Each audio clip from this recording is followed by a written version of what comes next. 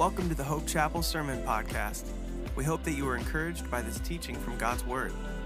We currently are meeting again for in-person services and would love to have you join us if you feel comfortable. Our in-person service times are Saturday at 5 p.m. and Sunday at 9 or 11 a.m. You can also tune into our live stream on Sundays at 9 and 11 by going to hopechapel.org/live. Please open your Bibles. This morning I'm going to be speaking to you from John chapter 18. Your notes say verses 12 through 40.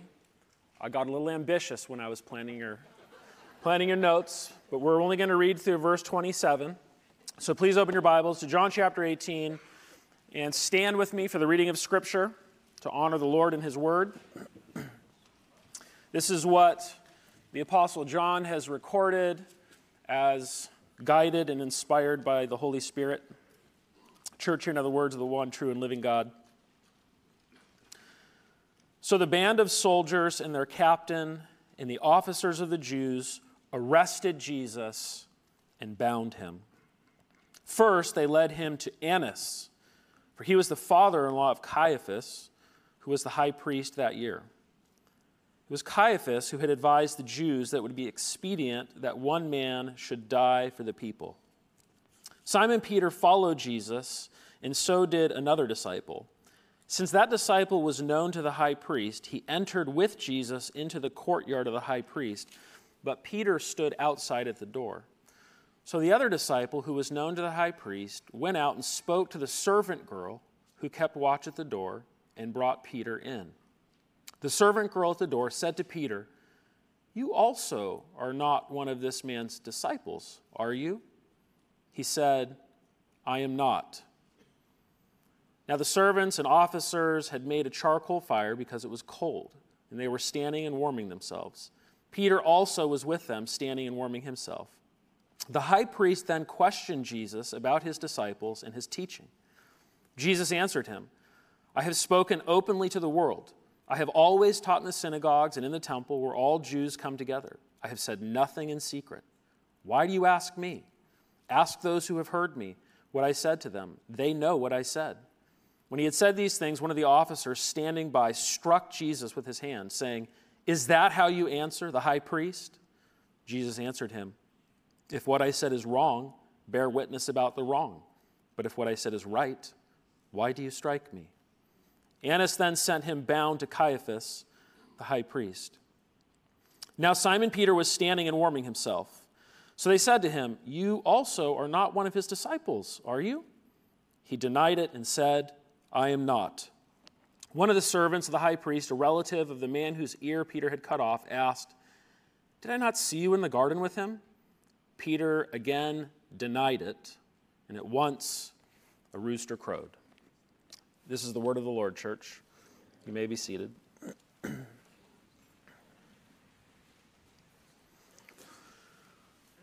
Well, I decided Friday night to break this message up into two. I was going back and forth and back and forth. Should I preach 12 through 40 or 12 through 27? And, 12 through 40 fit really nicely together thematically.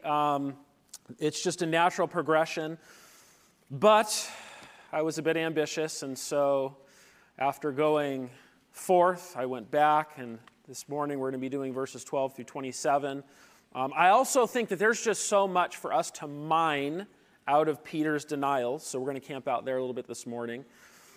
So this morning we're going to cover only the first 2 points on your outline. Is that okay? Okay. But I want to draw your attention to the message, the title of this message, The Lonely King. The Lonely King. I chose that title because from this point forward, until Jesus breathes his last, Jesus is alone. And so we are now, as we have journeyed with Jesus from Palm Sunday onward, we are now stepping into his darkest hours as we walk with him through the remainder of chapter 18. And what we are going to see through chapter 18 is that Jesus experiences wave after wave of rejection. And so as we think about the lonely king, we should be asking ourselves, what makes Jesus the lonely king in this dark hour? First, we see that his people reject him. Jesus is a lonely king because his people reject him. Now, Matthew and Luke begin their gospel accounts with Jesus' birth.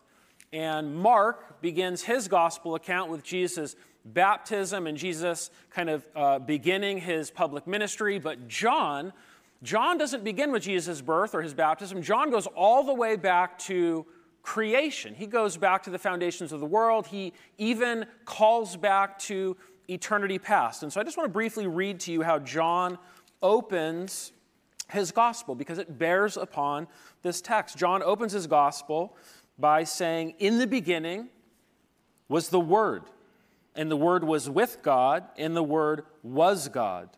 He was in the beginning with God. All things were made through him, and without him was not anything made that was made.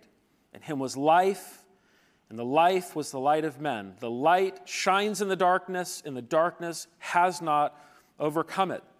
Skipping down to verse 9, "The true light, which gives light to everyone, was coming into the world. He was in the world, and the world was made through him, yet the world did not know him. He came to his own, and his own people did not receive him." So John opens up by telling us that Jesus is the eternal Word, and that the Word has come into the world. The Word has been made flesh, and he came to his people, and his own people did not receive him. And so Jesus, one of the very first things John says about Jesus is that he has come, he's come to his people, but his people have rejected him.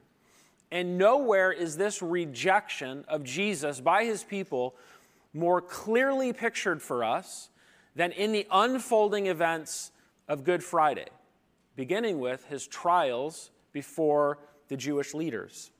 And so here we are. We're in this text.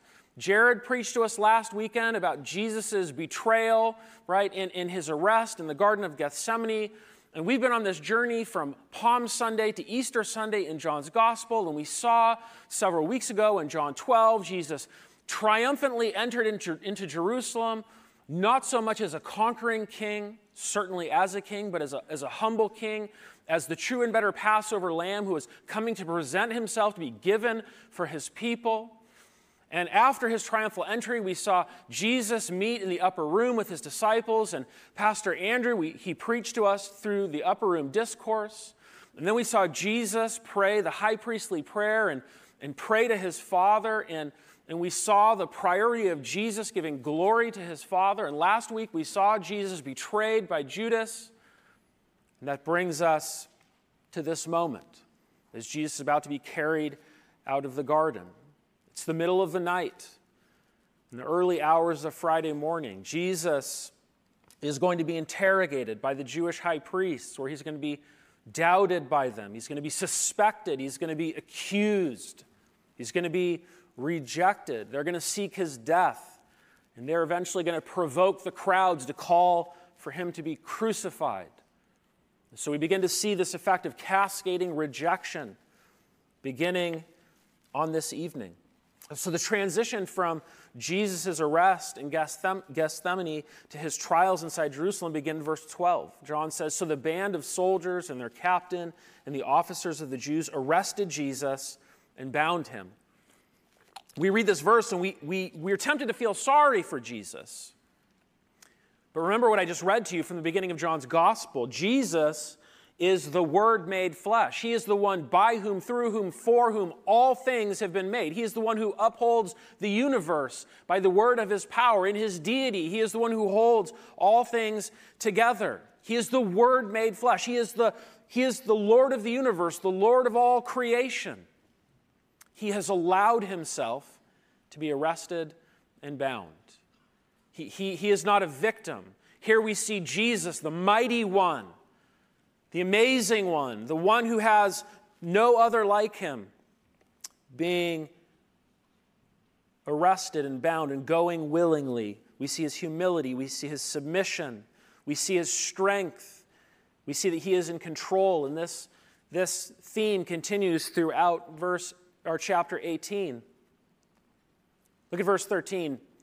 First, they led him to Annas, for he was the father-in-law of Caiaphas, who was the high priest that year. It was Caiaphas who had advised the Jews that it would be expedient that one man should die for the people. So here's Jesus. I mean, he is the Lord of all creation. He's bound. I mean, it's almost silly to think about.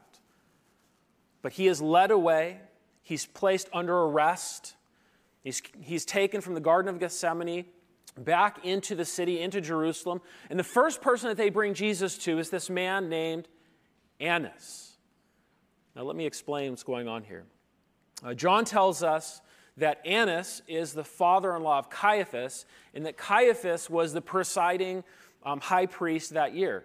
Now we know a little bit about this man Annas from other references in Scripture, but also from history. It turns out that Annas had previously served as high priest in Jerusalem from AD 6 to 15. Normally, the high priest served a lifetime appointment, but the Romans came and they interfered, and they took him out of his post. They deposed Annas. They removed him. But after they removed him, Annas was able to kind of get 5 of his sons installed to serve as high priests. And then after that, evidently, he got his son-in-law to serve as high priest also. And so also in this text, don't be confused, because John refers to both Annas and Caiaphas as high priests. He's not making a mistake. Just as we refer to past presidents as President so-and-so, like President Trump, President Obama, they referred to past high priest as high priest. But what I want us to see is that this man Annas, he was behind the scenes. He had his sons installed. He had his son-in-law installed.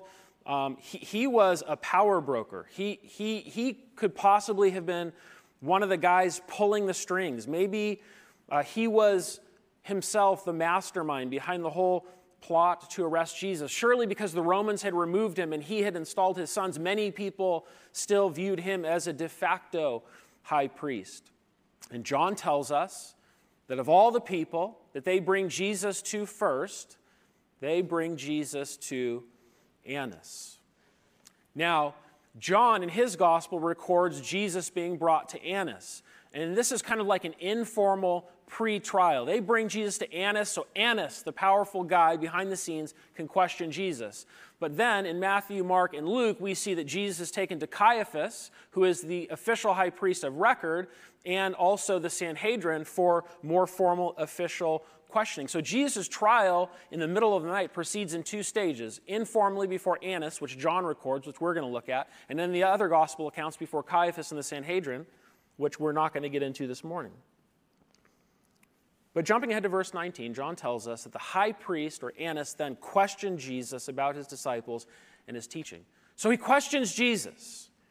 And we kind of just don't think much of this as modern readers.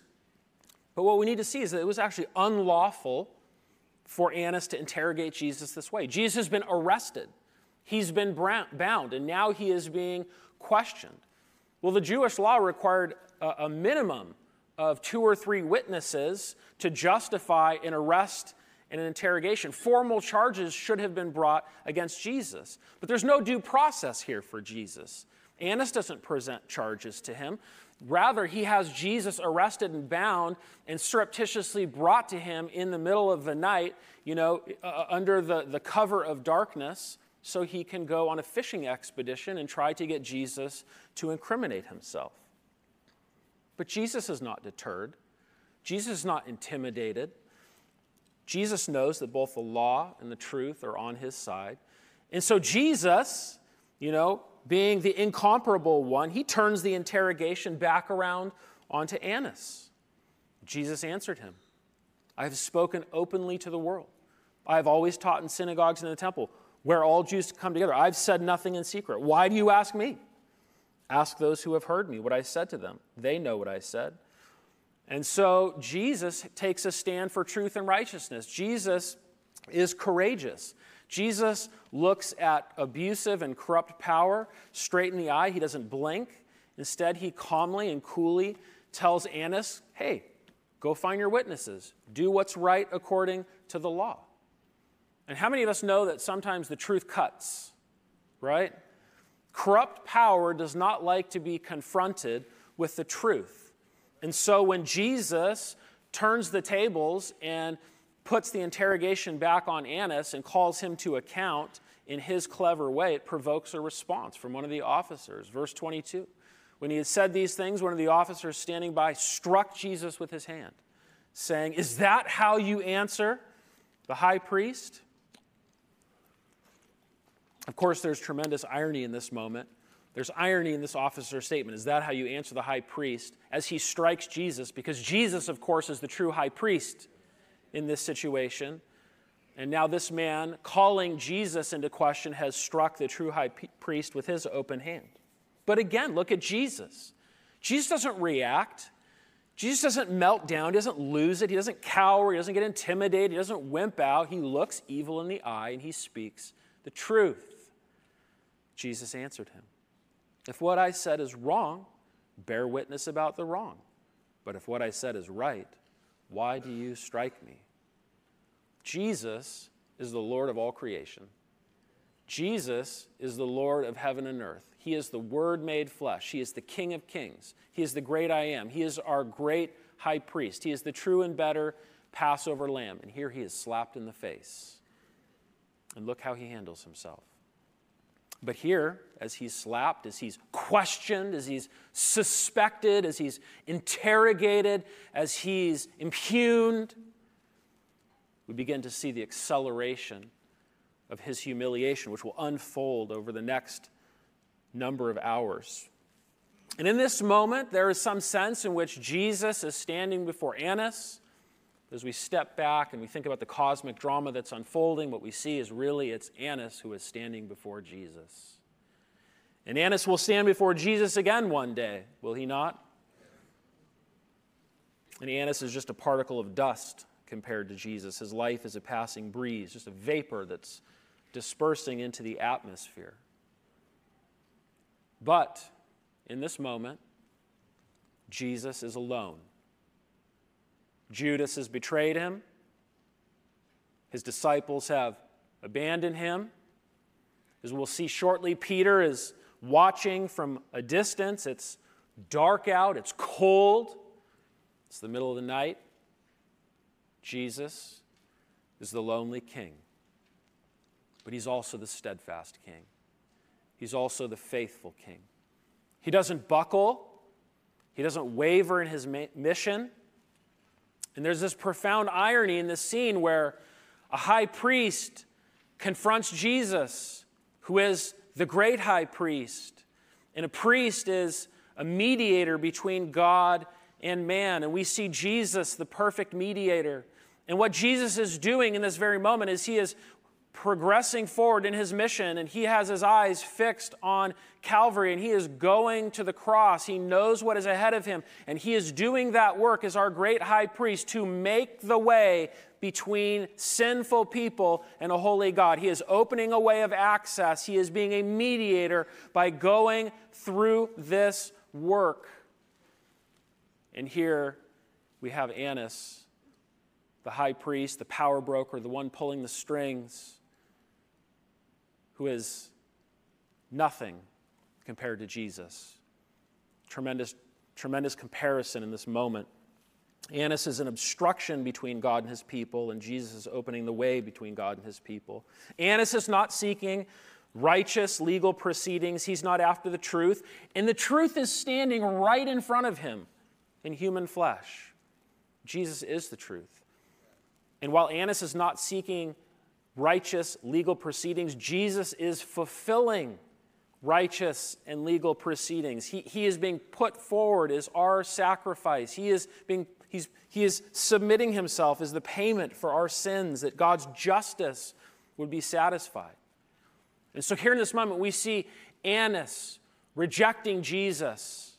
And he is now going to send Jesus to Caiaphas. And Caiaphas will reject Jesus. And he will commend Jesus to be killed to the Sanhedrin, and they will reject Jesus. And then in turn, they will hand Jesus over to the Romans, and the Romans will try to hand them back. And they'll hand him, and then the people, the Jewish leaders will say to the people, no. And then people are going to call him a crucifix. We just see cascading rejection. So Jesus' hour has come. Annas then sent him bound to Caiaphas, the high priest. In this hour, his people reject him. But next, in this dark hour, his leader denies him. Jesus is the lonely king because his people reject him, and also because his leader denies him. So we've looked at Jesus. Now let's look at Peter. Now before we look at Peter, I just want to say that in the text, John interweaves, he goes back and forth between the account of Jesus and Annas and Peter and his denials. And so John kind of begins with looking at Jesus, then he goes to Peter, and then he goes back to Jesus, and he goes back to Peter, he goes back and forth. And so it's kind of like, as he's narrating this, the camera is going like here, and then back here, and then back. And I think the reason that John does that is because he wants to contrast Jesus with Peter. He wants to contrast the glory of Jesus with the sinfulness of Peter, or the sinfulness of man. And so in this kind of interwoven account, we see that Jesus is questioned and Peter is questioned. But Jesus is faithful and Peter is faithless. Jesus is courageous, Peter is cowardly. Jesus remains sinless and obedient to his Father. Peter sins grievously and is disobedient to Jesus. Jesus is acting for the benefit of others. Peter acts to preserve himself. So let's read through the account quickly of Peter's denial, starting in verse 15. Simon Peter followed Jesus, and so did another disciple. Since that disciple was known to the high priest, he entered with Jesus into the courtyard of the high priest, but Peter stood outside at the door. So the other disciple, who was known to the high priest, went out and spoke to the servant girl who kept watch at the door and brought Peter in. The servant girl at the door said to Peter, "You also are not one of this man's disciples, are you?"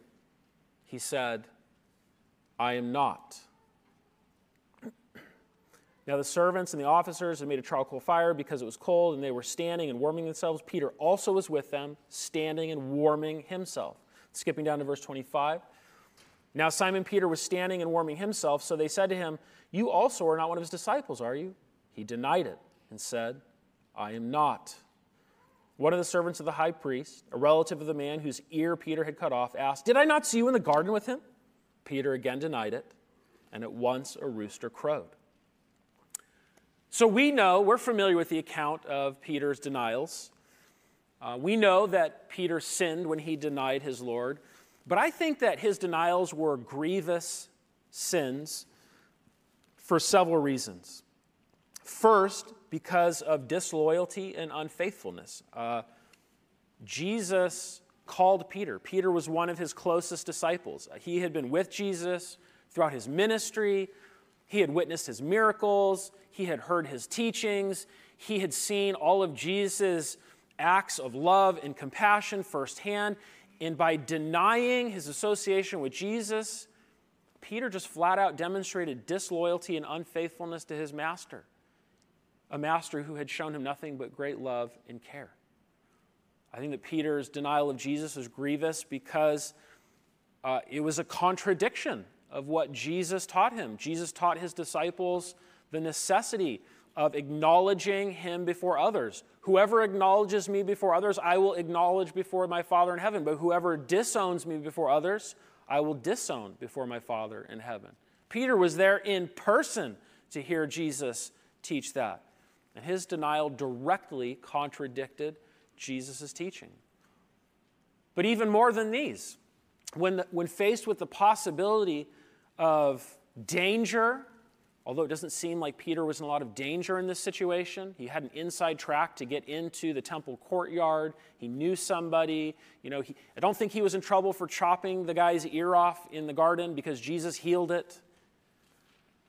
So I don't think he was in a tremendous amount of danger, but when faced with even the possibility of danger, probably more the danger of just the shame of being associated with Jesus, he allowed his fear to override his faith.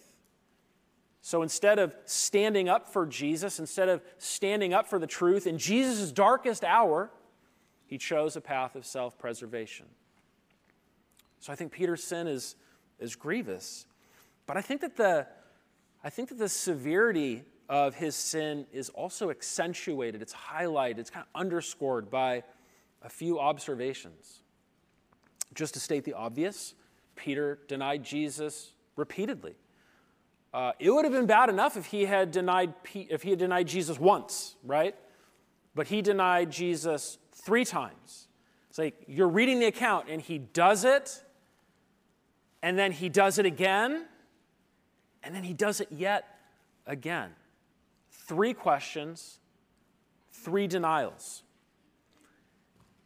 And his denials are unambiguous. I mean, sometimes I'll be talking to my kids and I'll call them on something, and I'll ask them, hey, where did that candy come from? Where'd you get that candy?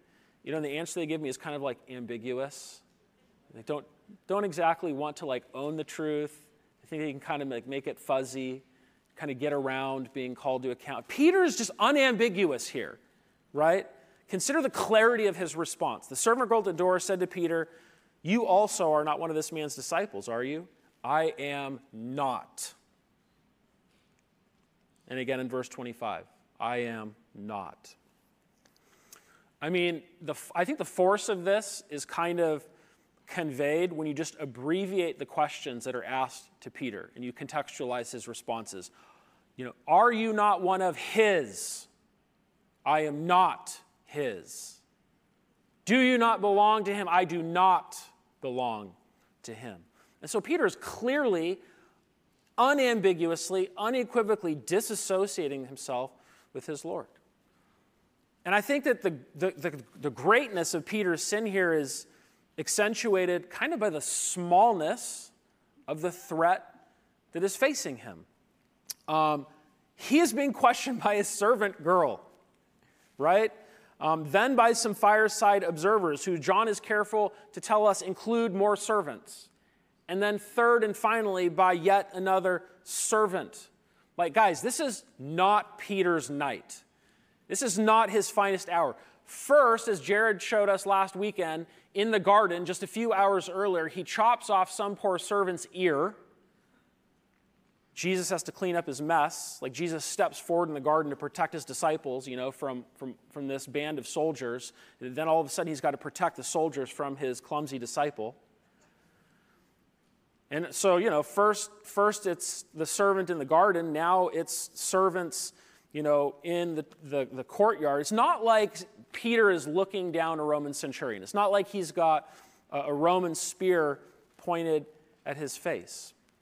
What Peter is really facing is simply the shame of being associated with Jesus in this moment.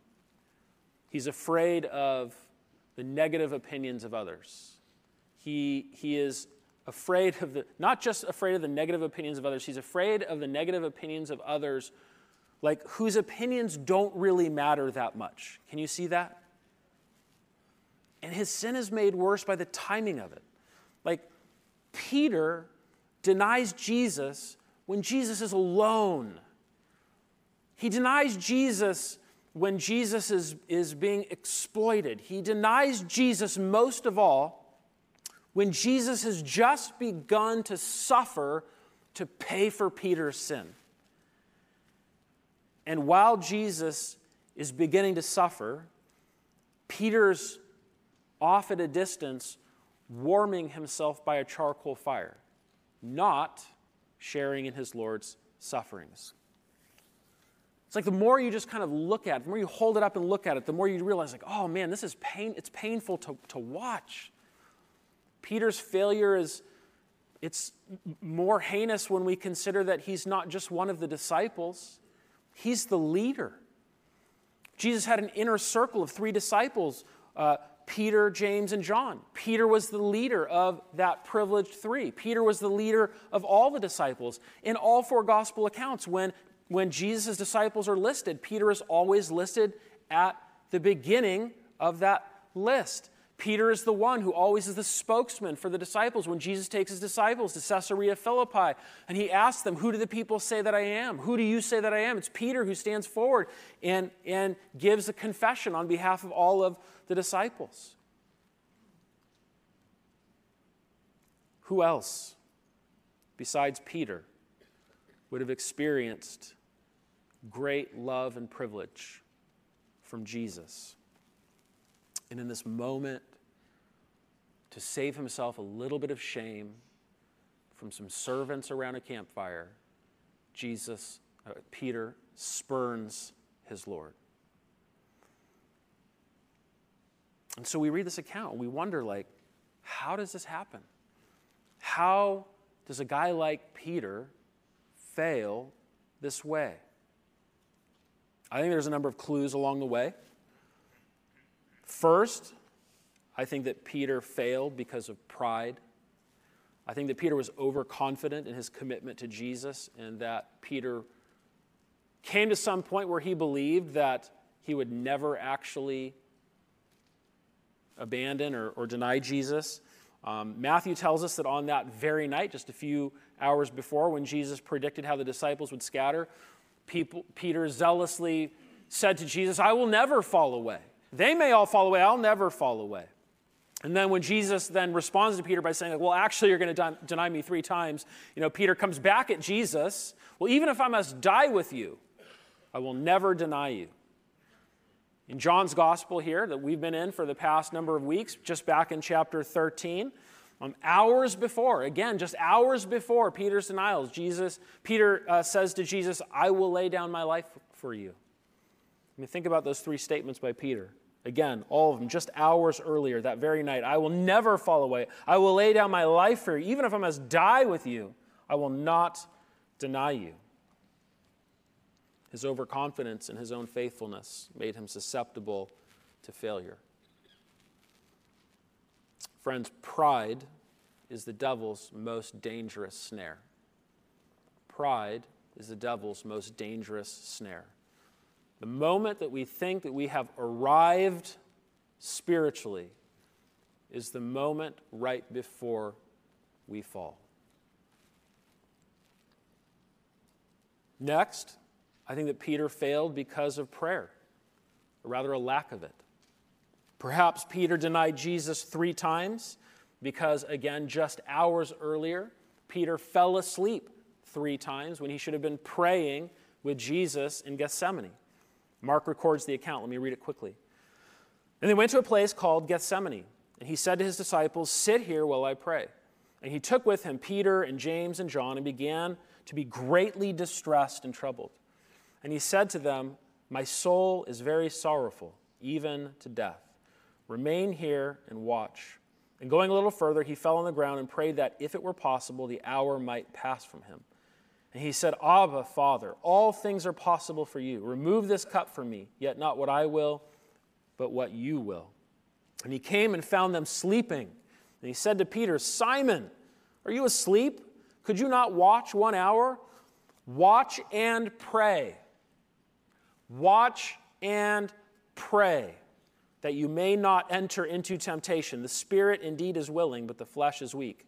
And again he went away and prayed, saying the same words. And again he came and found them sleeping, for their eyes were very heavy, and they did not know what to answer him. And he came the 3rd time and said to them, 'Are you still sleeping and taking your rest? It is enough. The hour has come. The Son of Man is betrayed in the hands of sinners.'" Let me ask you a question. Do you think on that night that if Jesus needed to be praying, that maybe also Peter needed to be praying? I mean, if I'm hanging out with Jesus and I'm watching him pray like this, and I'm thinking he is praying, maybe I should be praying too. But Peter was sleeping when he should have been praying. Third, Peter failed because of distance. Because of distance. Matthew, Mark, and Luke all recount this important detail, that when Jesus was arrested and bound in Gethsemane and they took him away and they took him to Annas, that Peter was following at a distance. Peter didn't stay close to Jesus. And he also didn't stay close to the other disciples. And by distancing himself from Jesus and distancing himself from the other disciples, Peter left himself spiritually vulnerable and isolated and primed to succumb to the temptation to deny Jesus. I think when we think about, Peter following Jesus at a distance and separating himself from the rest of the disciples, I actually think that observation points to two really foundational realities of the Christian life. The Christian life can only be rightly lived close to Jesus. The Christian life can only be rightly lived close to Jesus. Way too many professing Christians today are following Jesus from a distance. Well, I'll just take a little bit of Jesus. I'll spend a little time with Jesus. I'll just read a little bit of Jesus' word. I'll walk with Jesus when it suits me. I'll follow Jesus when it's safe. Or it's just me and Jesus in private. Many of us make the mistake of thinking that we are safer when we follow Jesus from a distance. I don't want to be too Jesus-y. I don't want to be too radical. But the truth is the opposite, right? The truth is that we're always the safest when we're the closest to him.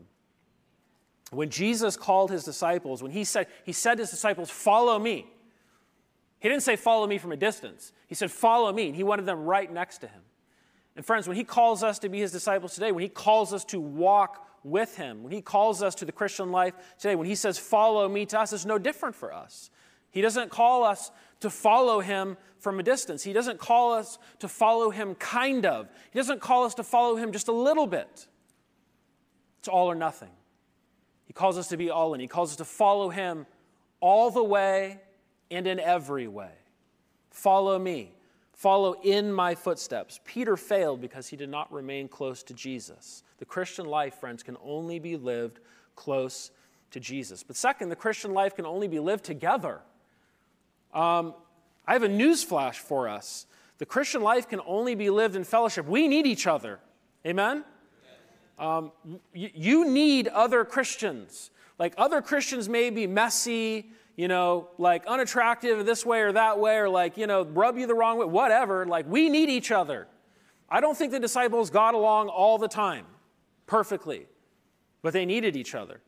And when Peter pieced out, he got himself into trouble. When Jesus got arrested, Peter thought he could fly solo. He thought he could Lone Ranger it. He thought he could handle things on his own. Peter went rogue. Can you see this? He went rogue. But here's the thing, friends. A rogue Christian is a self-destructing Christian. A rogue Christian is a self-destructing Christian.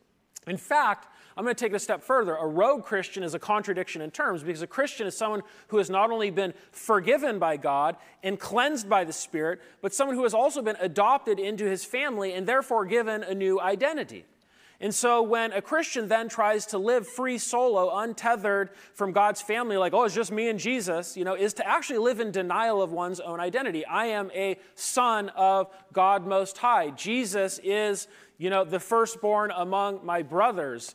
I have brothers and sisters in Christ, but I'm just going to, me and Jesus without my siblings. It's a contradiction in terms. It's a denial of your identity. And in this time that we're living in right now, in the time between Jesus' ascension and Jesus' return, God's family is immediately realized. It finds its expression in the local church. In the local church. This is why the local church is important, friends. God has created the local church to be the context in which we live together in this world as a family. Not in isolation, but in community. That's why it's important, I would say imperative, to attend church faithfully, to come together, to encourage one another, to say hi to one another, to be connected, to cohere as a body, to hear God's word opened up and preached, to be reminded that our story is God's story, not the other way around, to be encouraged and nourished and carried by his truth. It's important not just to attend church, it's important to be a member in church. It's important to actually have a commitment with one another, a formal covenant that, hey, this life that we're in it together.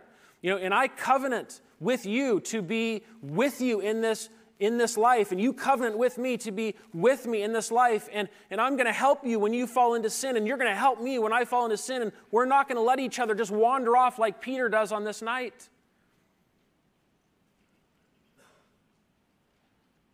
Peter failed because he separated from his brothers.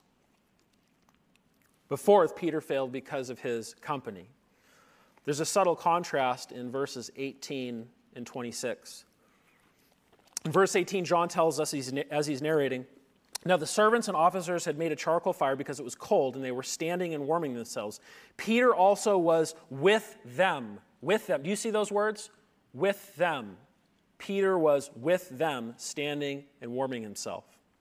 One of the servants of the high priest, a relative of the man whose ear Peter had cut off, asked, jumping down to verse 26 now. So now this is one of the servants standing with Peter around that fire. A relative of the man whose ear Peter had cut off asked, did I not see you in the garden with him?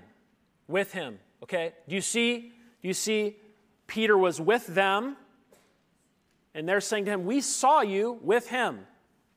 With them, with him. Do you see those two words? So the question we should be asking then is, well, Peter, which is it? Who are you really with? Are you with them, or are you with him? It can only ever be one. There is a clear line of demarcation in this life. There's a clear line of a boundary. There's a line of demarcation in the Christian life. We are either with him or we are with the world. You can't straddle that line. If you try to straddle it, you're with them. You're either with Jesus or you're with the world. Who was Peter with when he failed? He wasn't with Jesus.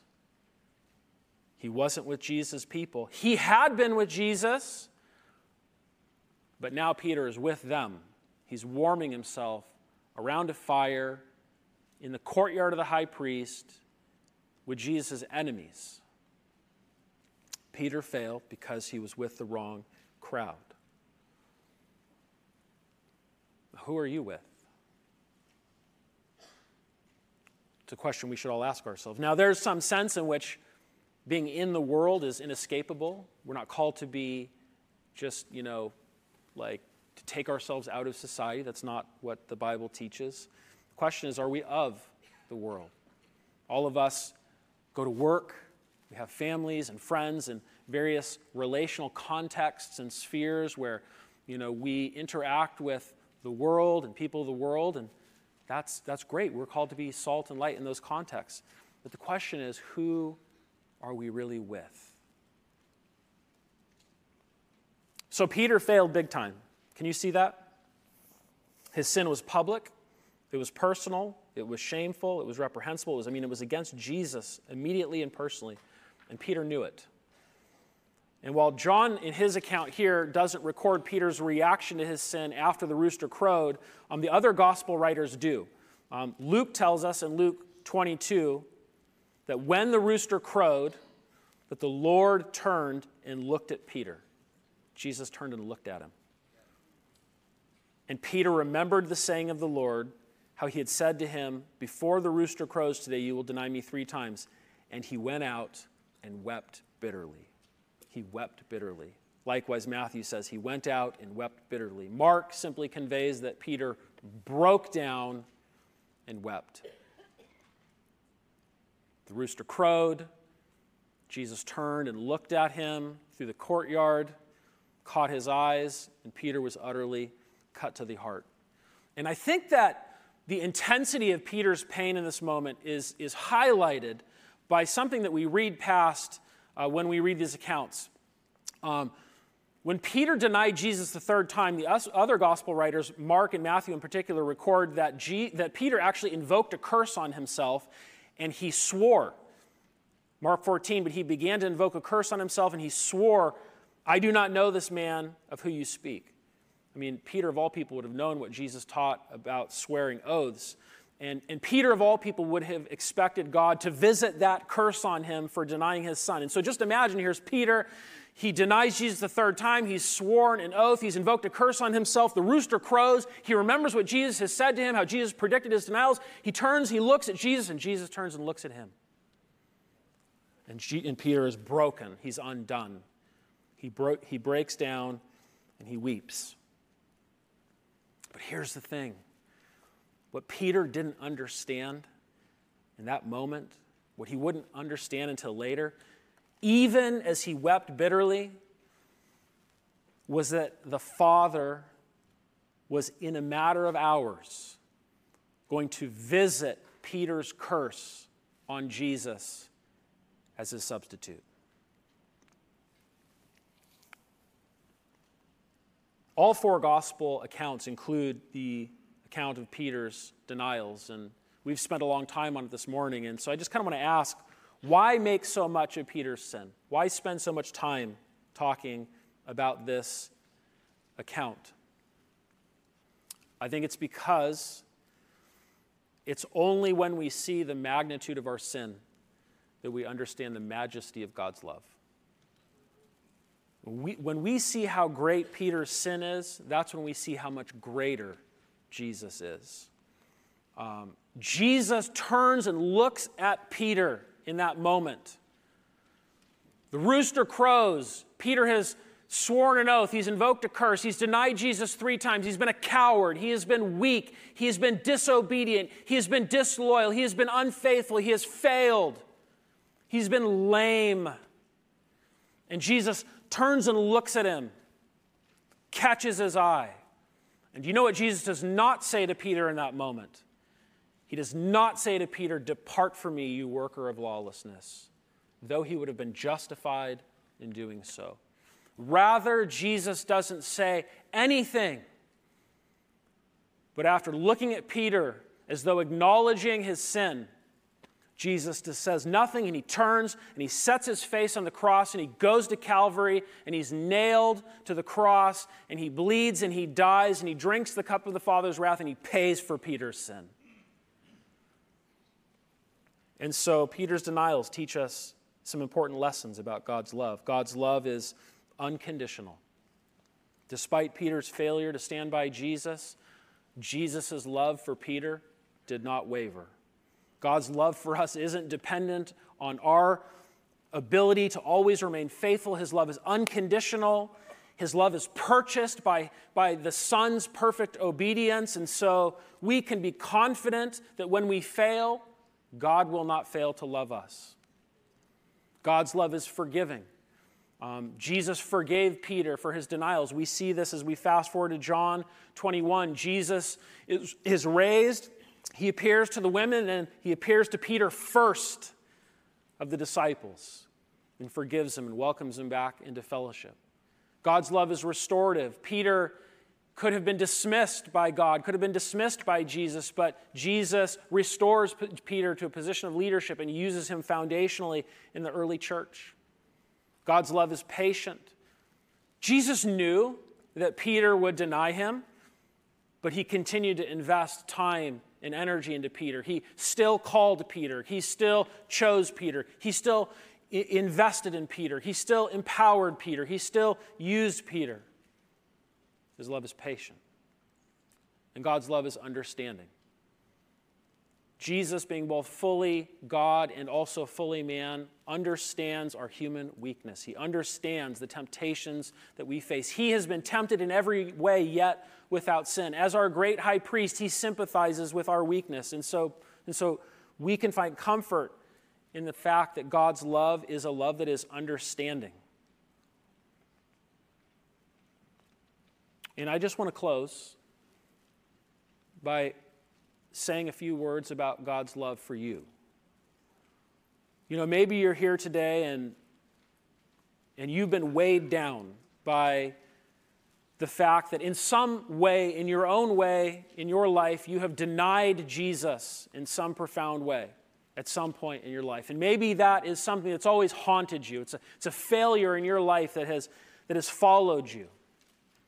Or maybe you're here this morning and God has, in his providence, brought you and And at one point, you were following Jesus, but you denied him, and you haven't followed him since, and you've assumed that there's just no way back. And I would just ask all of you, could your denial of Jesus be bigger or worse than Peter's? I don't think so. And if Jesus was willing to forgive and receive and restore Peter, surely he's willing to forgive and receive and restore you. And so here, if you're here this morning, I want to encourage you to bring your failure to Jesus, to give it to him, to receive his love, to receive his forgiveness. And if you're here this morning and you don't know Jesus, I want you to know that you can be forgiven of all your sins simply by putting your trust in his perfect, complete, finished work on the cross. You can be saved not on account of what you do to be saved. You can be saved on account of what he's done to save you. And so if you don't know Jesus this morning, I want to encourage you to cry out to him. I want to leave you with these words from the Apostle Paul as we close. Now to him who is able to do far more abundantly than all that we ask or think, according to the power at work within us, to him be the glory in the church and in Christ Jesus throughout all generations, forever and ever. Amen. Let's pray. Heavenly Father, thank you for your word. Thank you for your Son. Jesus, we thank you for your work.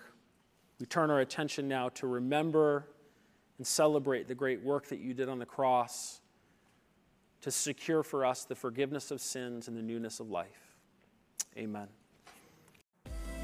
On behalf of the Hope Chapel family, I'd like to thank you for tuning in to the Sermon Podcast.